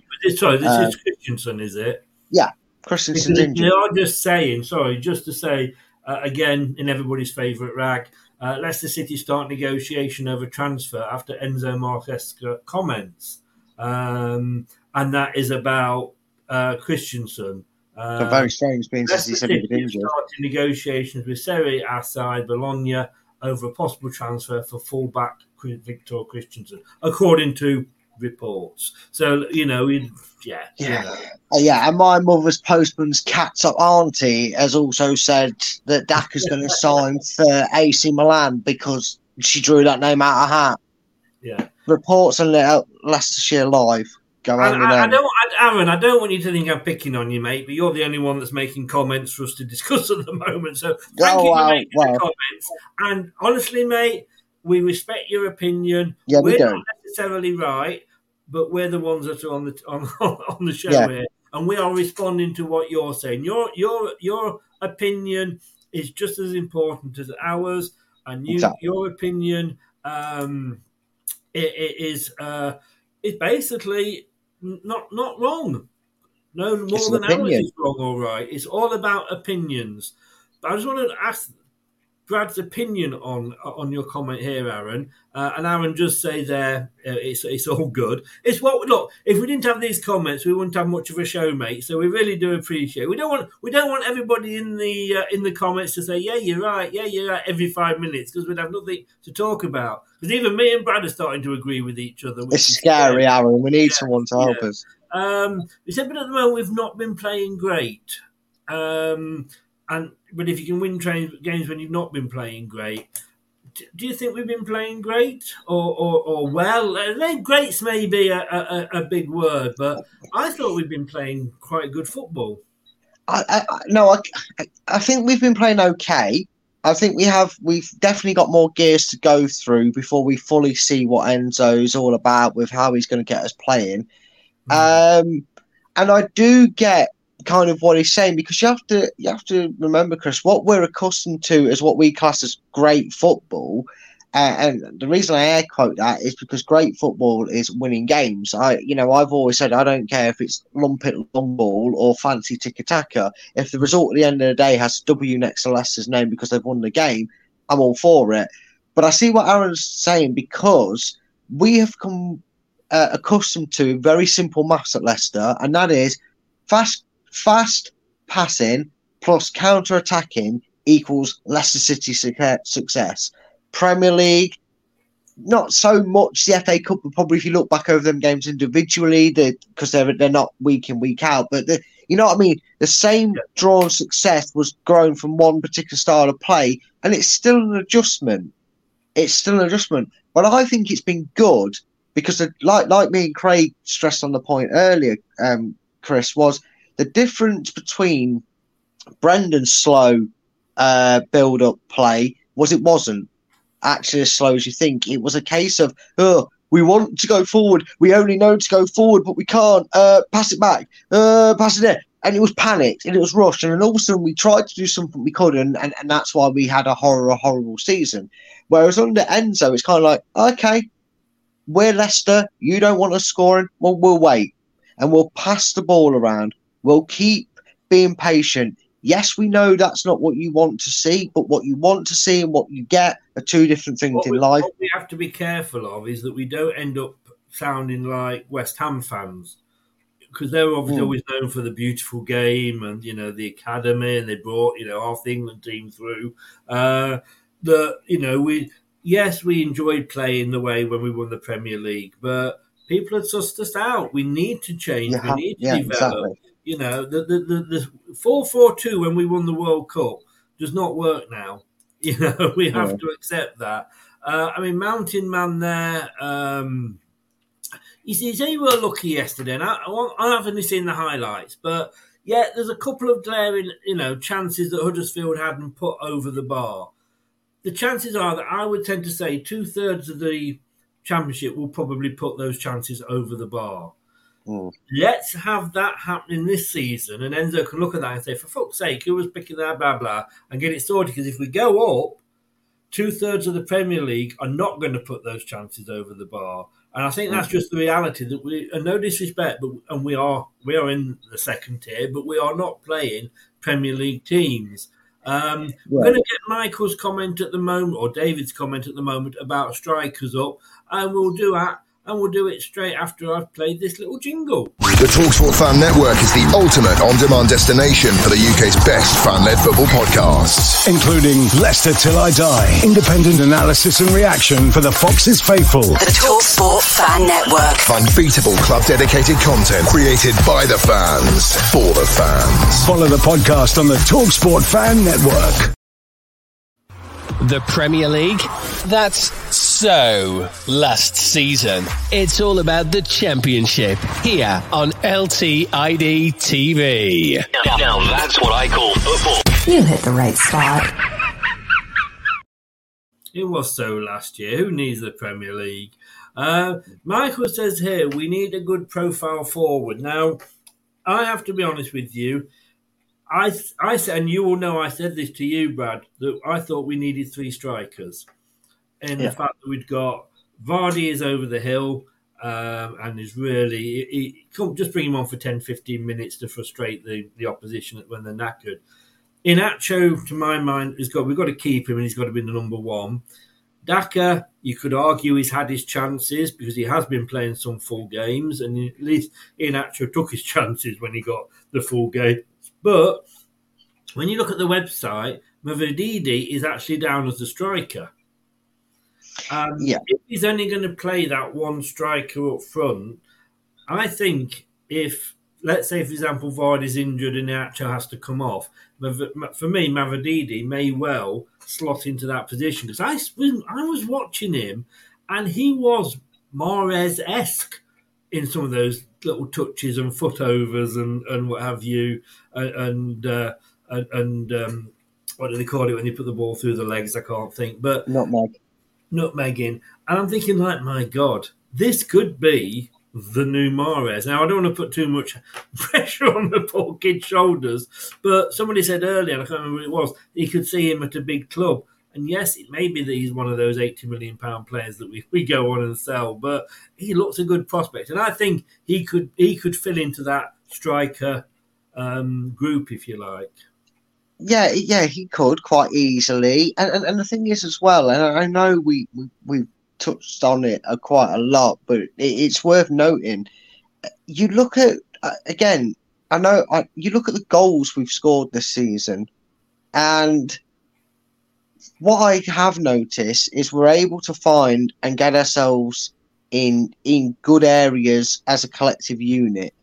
You know, because if you probably freeze frame, I think the second goal against Coventry, about 30 seconds or 20 seconds before the goal, you will notice that we have Pratt on the right, we have Winks on the right of the centre, we had Dewsbury Hall in the in the middle of the centre, and I'm talking edge of their box at this point. So we've got, right side of the box, you've got Pratt, right of the semicircle D, whatever you call it, was Winks, middle was Dewsbury Hall, in the box was Iheanacho, on the left-hand side was Mavididi, and you had other players behind them getting in there.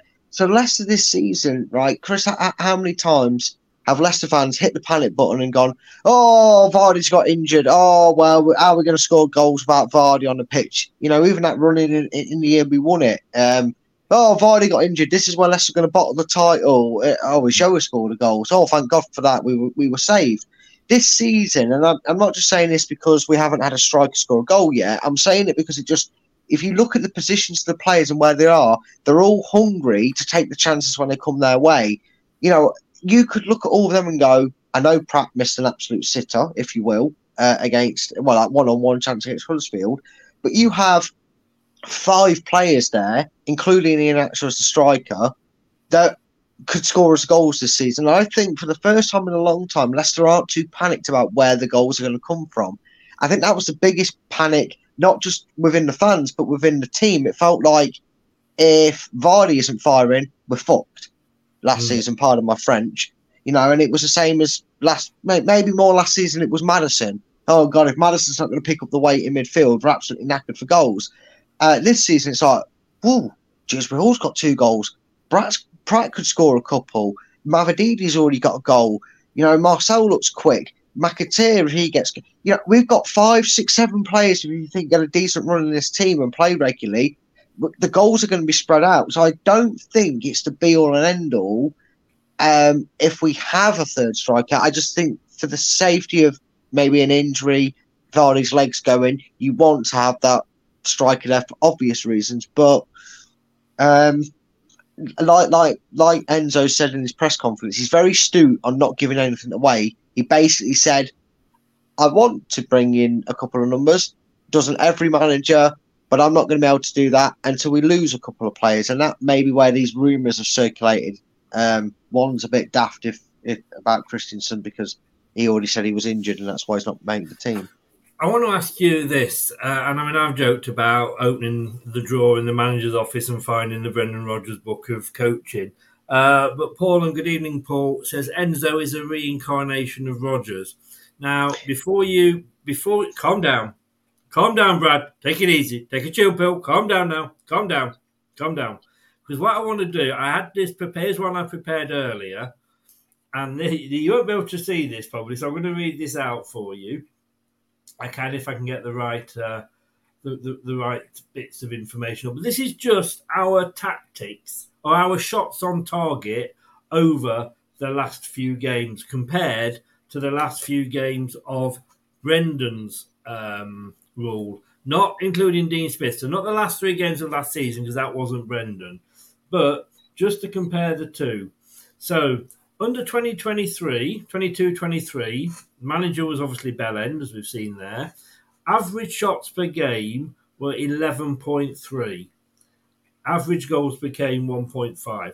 How often post-games was I shouting and going absolutely epileptic about the fact that we hadn't had any shots on target or we'd only had 3 shots on goal? Now, fast forward to this season, Enzo's in charge. Average shots per game, 16.67. We had 20 in one game against Coventry, 13 against Burton, 17 against Huddersfield. Okay, the average goals hasn't jumped up a lot, but it's still almost, a half a goal a game. But look, to my mind, if we are getting that many shots in, we're going to be scoring the goals. So I don't think that Enzo is a reincarnation of Rodgers. I'm going to keep this as one of the shortest answers in my history, apart from when I'm forced to use one word by you, Chris.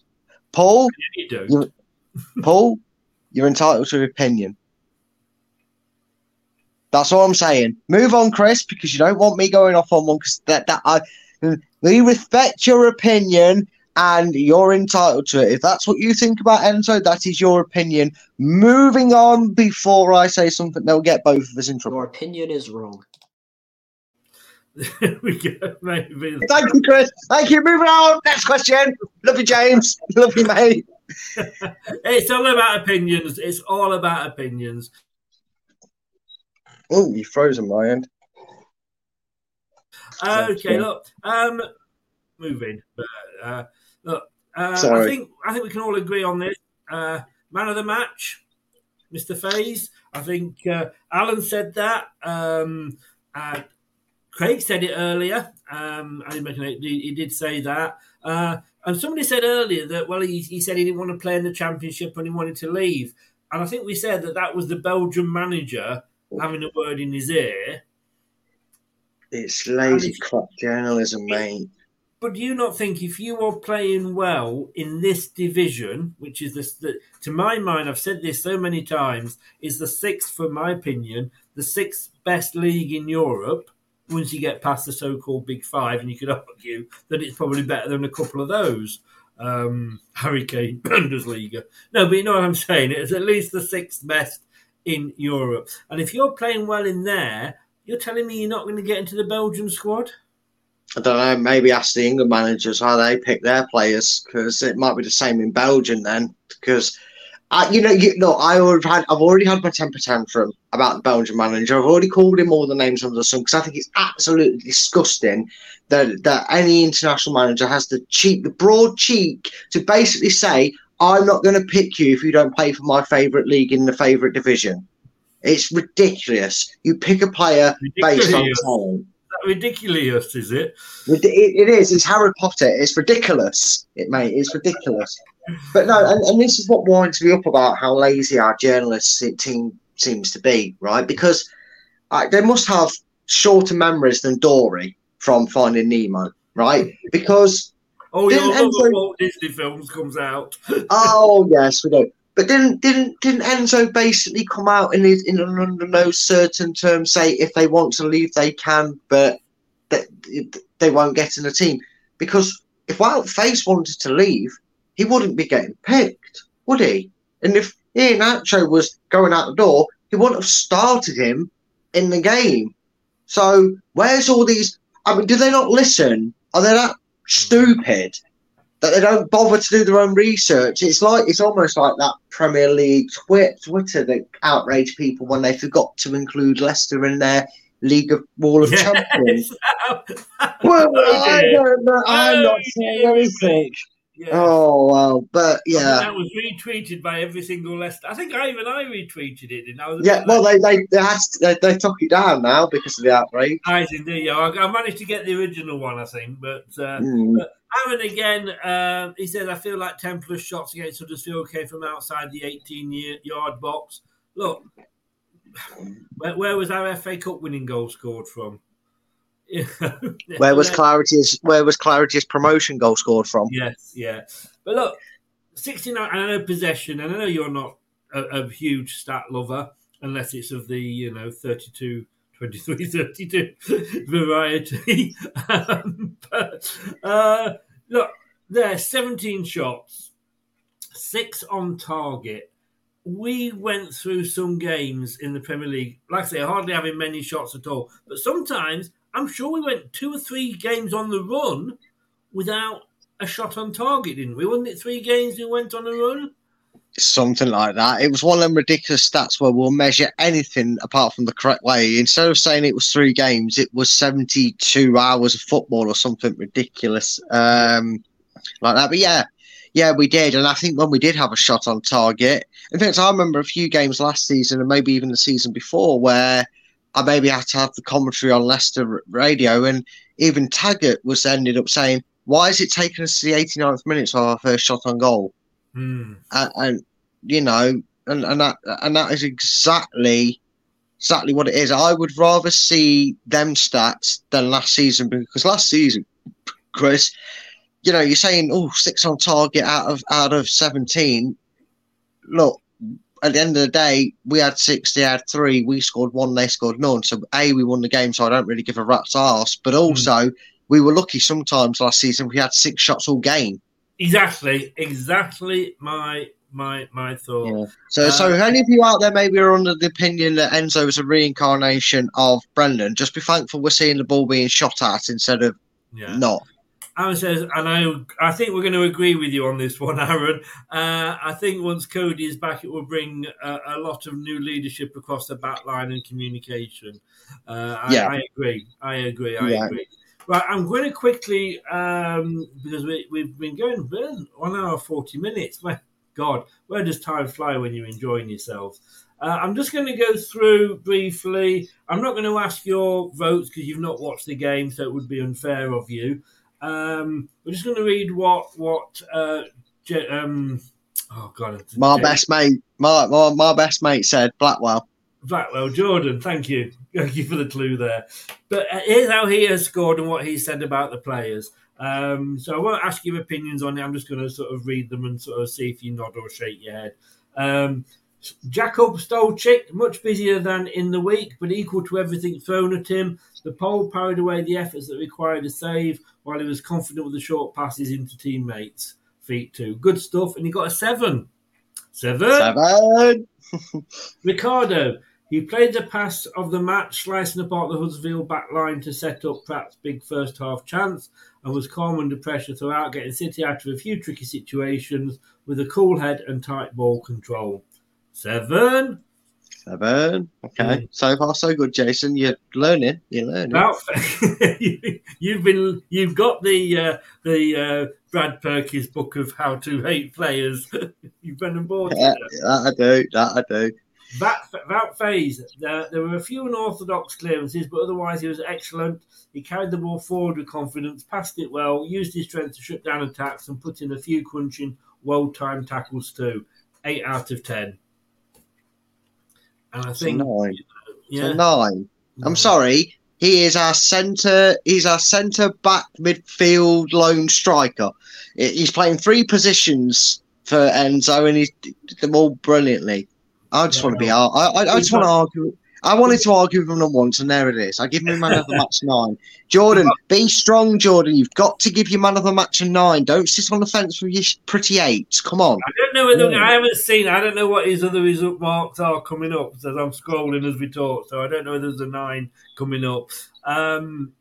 Craig gave him man of the match. More importantly, no disrespect to Craig, but he was got the LTID man of the match. So. There you go. Yannick Vestergaard, he dangled a lazy leg to get himself a booking in the first half, but otherwise he stood up. He stood up the Huddersfield attack as well in one-on-ones, getting blocks and tackles in, while his positioning to clear crosses was solid too. And he got a 7. I think he should quit now while he's ahead. Yeah, he really should. Really should. Bloody hell. Okay. Callum Doyle. You can see he's a true Marquesa player in the way he uses the ball and how he gets out of tight spaces. He was solid defensively for the most part too, although he didn't get tight enough to ward on one cross early in the second half. But he still got a 7. I think that's his favourite score today. Harry Winks, nowhere near as involved as in the previous 2 games, which was perhaps why City did not have as much control. Everything he did do was tidy, but he wasn't the influential heart of the team Marquesca wants him to be. 6. Bit harsh, but I didn't see the game, so I can't really argue. Yeah, I can't really berate him for that. No. I'll go back in time and watch it, and then I'll come back and berate him. Yes. Yuri Tillemans, oh, sorry.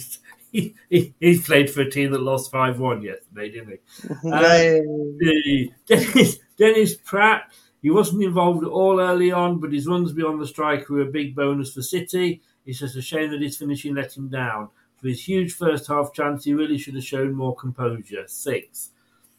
Again, I think if he's allowed to play games more often, that composure will come. Yeah, of course it's going to, and he scored some wonderful goals when he's had that time in there.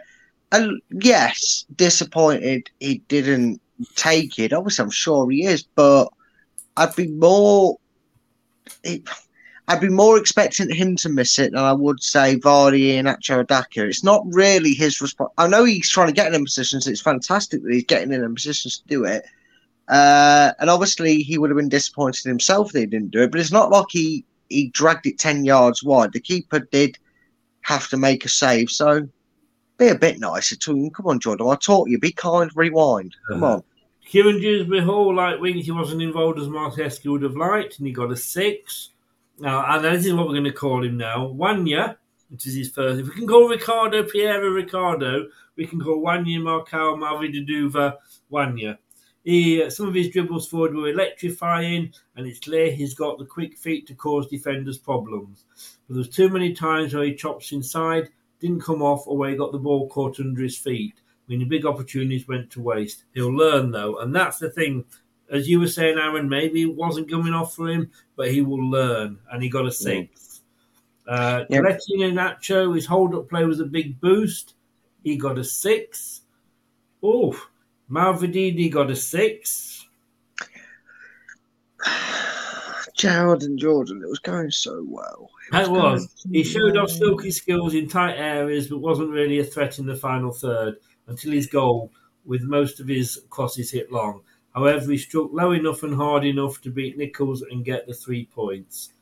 So he scores the decisive goals. He does well with the ball at his feet, but just because he wasn't involved in every second of every minute of our attacking play, you give him a 6. Jordan, you're doing so well, then you got to the forwards.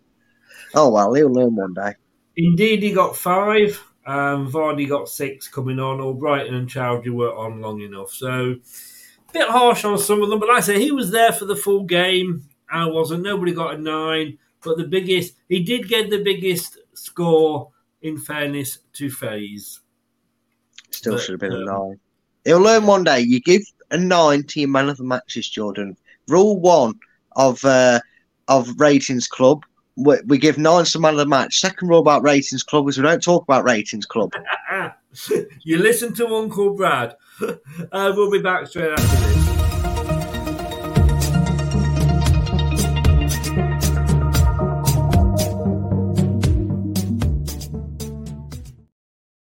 Indeed. Just to let everybody know, there is a huge change next week. Well, I say huge, it's not massive.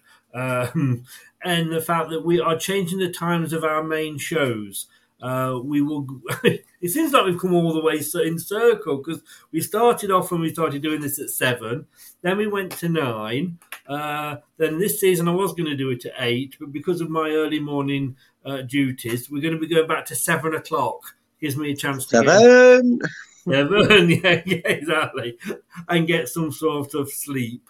So all the shows as of next week, 7 o'clock, ladies and gentlefolk, is when we will be going live. Unless, of course, they obviously are watch-alongs, and that would depend on the kickoff time. There you go, Brad. How does it look?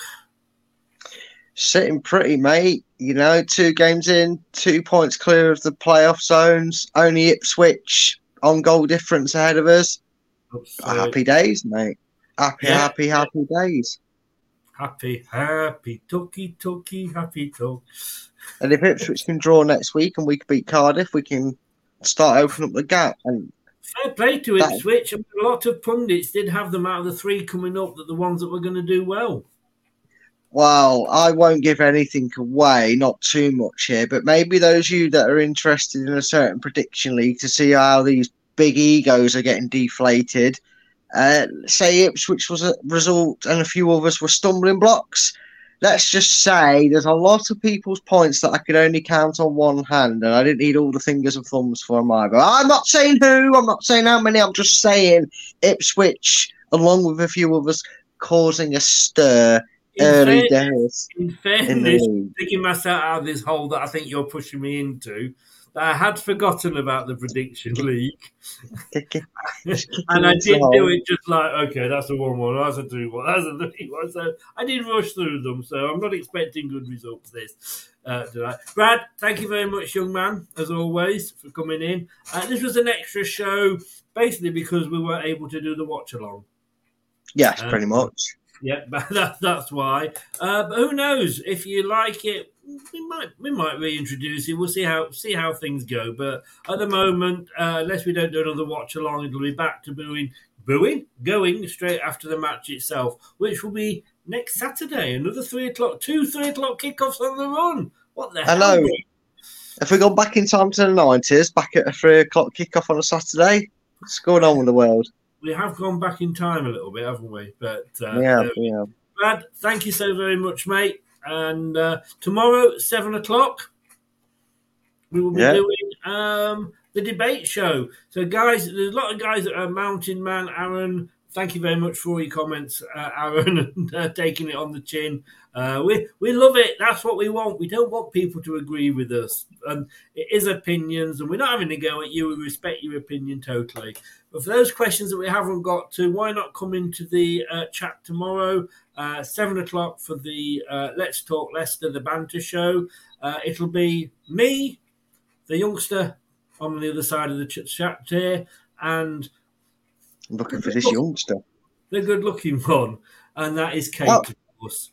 Well, I thought he was going to say David. I was like, that's insulting. Unfortunately, Dave won't be with us for a while. He has come down. He has caught something. I told him not to go to Amsterdam, but you know what it's like. He has. No, it isn't. It isn't actually. We wish him all the best. Let me just say that. Safe recovery to him. Yeah, it's not for me to say, but I hope you feel better, Dave. And he just doesn't want to come on camera, which I understand. Thanks very much, mate. I will see you in the morrow. Yeah. Do you need me to stay behind, or can I jet off? You go off and have a fag and a pee and a wee and a drink and whatever else you do. Well, probably strange enough, you've got the order very weirdly right. But that shows how much we work together, mate. That's scary. Yes, and I can tell you what. I can tell you what the next one is, but I'm not going to. I'll leave you to do that. See you later, everybody. Yeah, cheers, buddy. Bye-bye. Bye. I can't get rid of you. Wait there. My mouse isn't working. There we go. Well done to that man. Well done. I couldn't do it. My mouse has decided to stop working. What's wrong with it? There we go. Finally, I've got it back. There we go. Here we go. Made myself that. There we go. So we'll be back tomorrow at 7 o'clock. It's for the debate show. Let's Talk Leicester. Thanks to everybody that's been in the chat. The Arizona Massive was great to have you both in. Get together, guys. Have a drive. Mind you, I've said that in Arizona. Arizona itself is probably about the size of the United Kingdom. It's a bit like saying to somebody in Newcastle, get together a guy in Plymouth and have a drink. So I don't know how close you actually are. But thanks, Mountain, as well. Aaron, as I say, mate, thanks very, very much. We really, really do. It's the 90th minute. All your mates around. You've got your McNugget share boxes ready to go. Your mates already got booked for double dipping, and you steal the last nugget, snatching all 3 points. Perfect. Order McDelivery now on the McDonald's app. You in? At participating restaurants, 18 plus, serving times, delivery fee and terms apply. See mcdonalds.com. This podcast is proud to be part of the TalkSport Fan Network. TalkSport. Powered by fans.